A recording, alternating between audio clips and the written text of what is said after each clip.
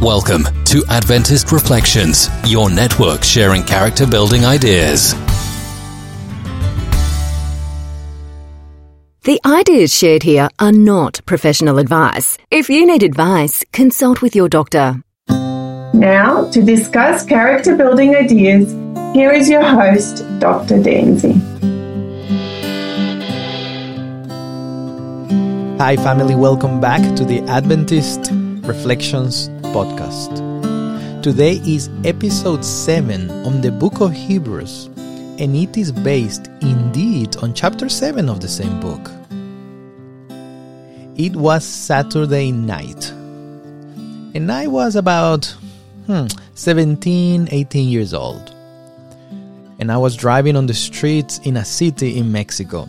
The streets were quite empty. I was driving around at very low speed, trying to find a good place to park to meet some friends later on at a given venue. Suddenly, without much notice, my eyes caught a police car flashing its blue and red lights at me.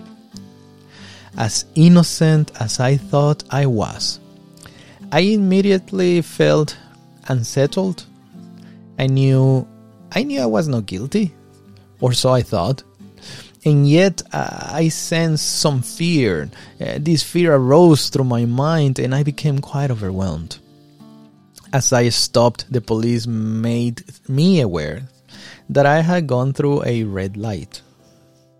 I immediately apologized and made sure I mentioned that I was not even aware that I committed such a traffic offense. However, as innocent as I might have sounded, I was not. Apparently, I did went through a red light at such low speeds. There was no proof. I didn't even notice.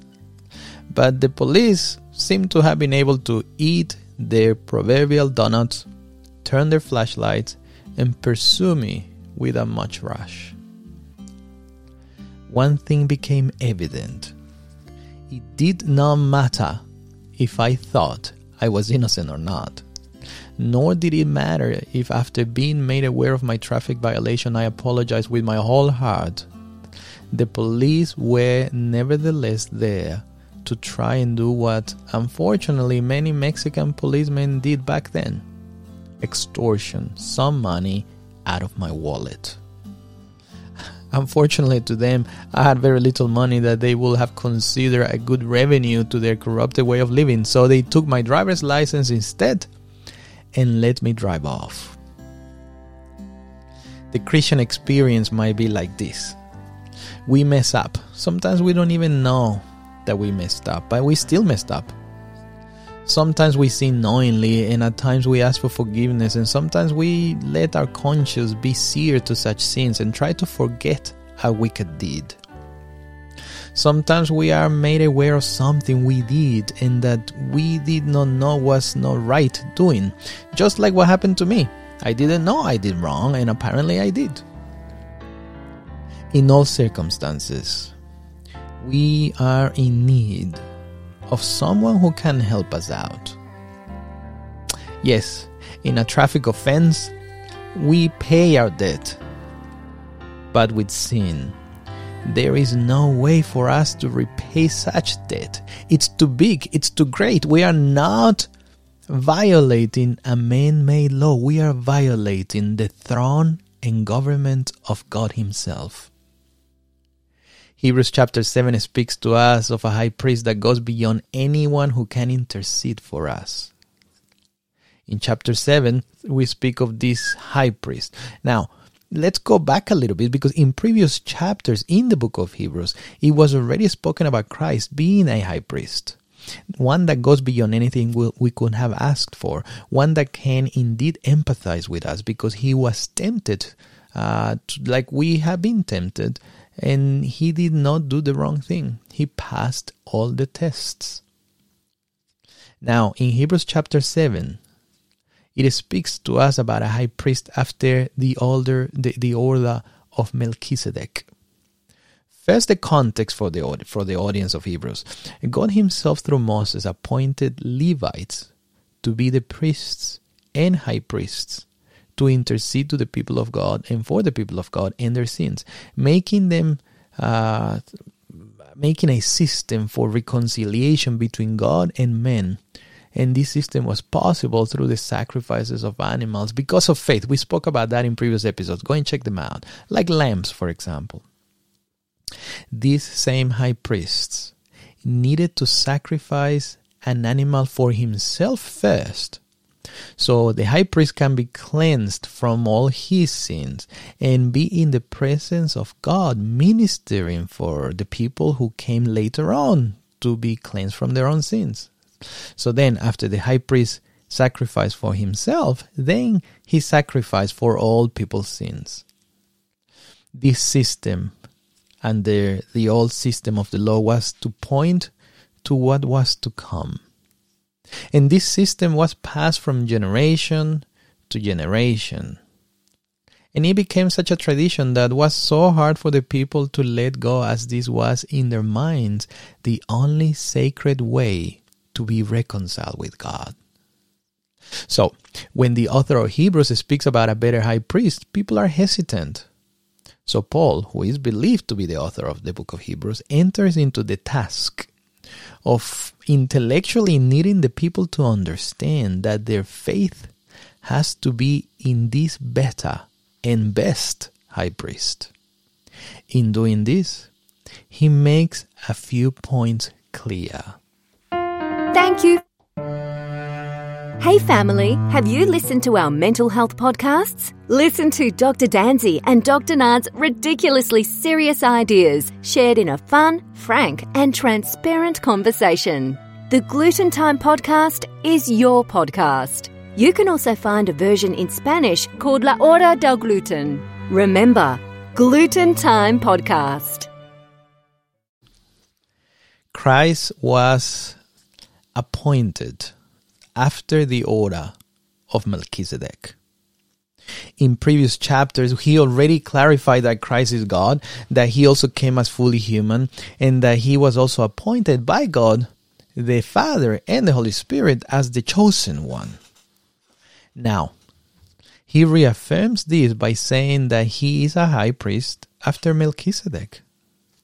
The Hebrews, knowing well the book of the law of Moses, would have known well who Melchizedek was, or at least at the superficial level. But perhaps some who thought the story a superficial, nice story, the author of Hebrews needed to remind them who Melchizedek was. It was something like a mystery perhaps for some. He was called the King of Righteousness and the King of Peace.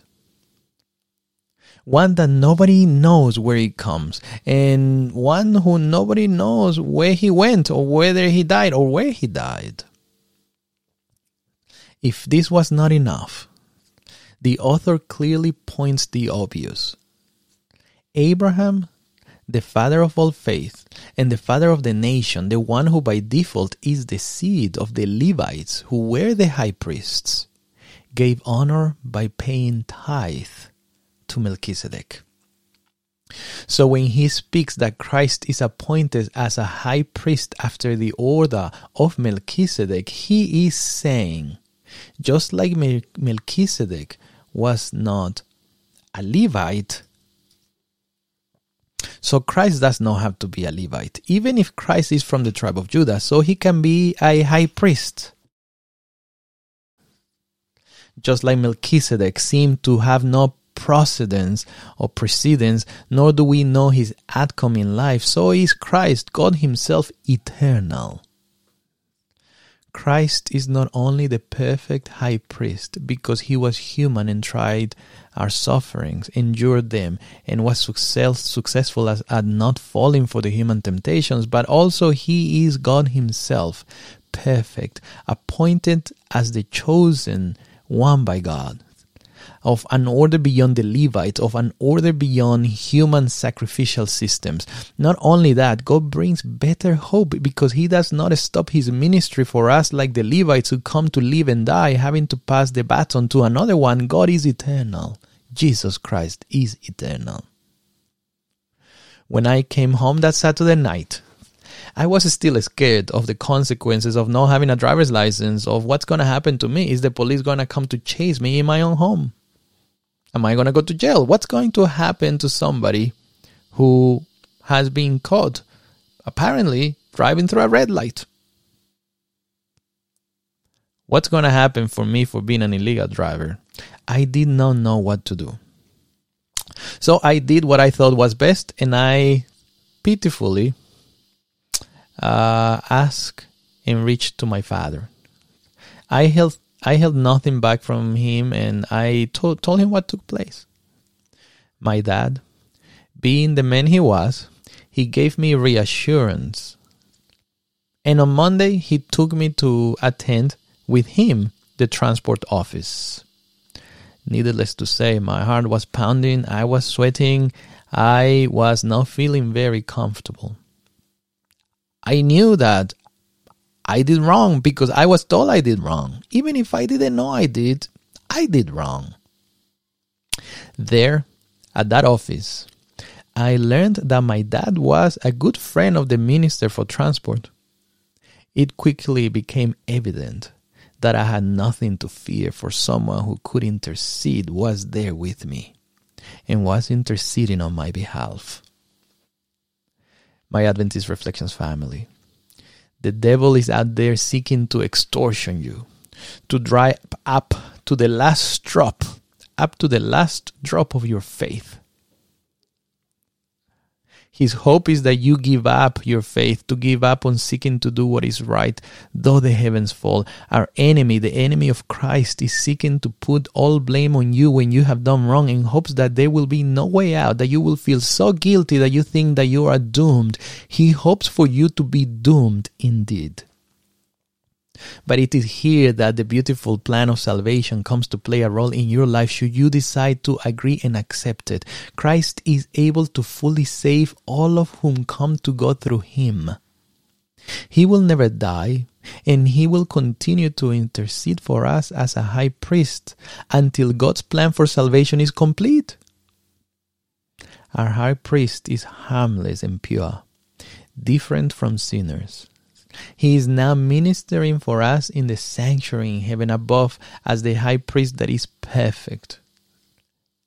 He does not have to sacrifice animals for himself every day as the Levite priest had to do, and some even do today.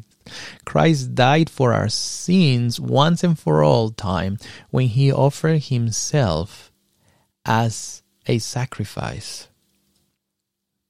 The law of Moses appointed men who were imperfect to serve us as high priests. But the ceremonial law expired at Christ's crucifixion.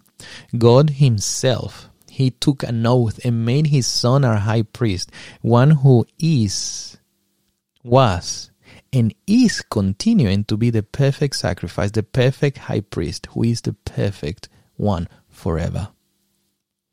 It is my desire that as God calls you to embrace Christ for whom he is, for being God himself and for what he did in his full humanity here on earth, you might also embrace the rest offered to you, the mental clarity and rest being made possible by Christ himself, a rest that is laid down under the foundation of belief, of faith that obeys him who calls you to act the way he will have you act, and who calls you to go wherever he will have you to go.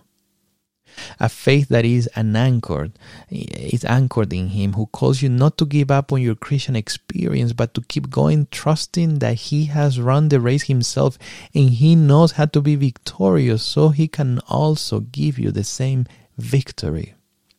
Yes, Christ, the one who can cleanse you from sin and intercede for you as the perfect sacrifice and perfect high priest. My name is Dr. Dancy, and today I love Christ, my God, my Savior, the promised Son that takes away my sins, so I return to them no longer. The one who I believe, the one in whom I have rest, the one who calls me out of darkness into a better life and living, a life fulfilled in contentment in him, the one who says, don't give up, press on, for I am your perfect sacrifice and your perfect high priest. How about you? Thank you for staying with us. Follow us on Facebook, Instagram, and Twitter as Adventist Reflections. Remember, you are phenomenally created.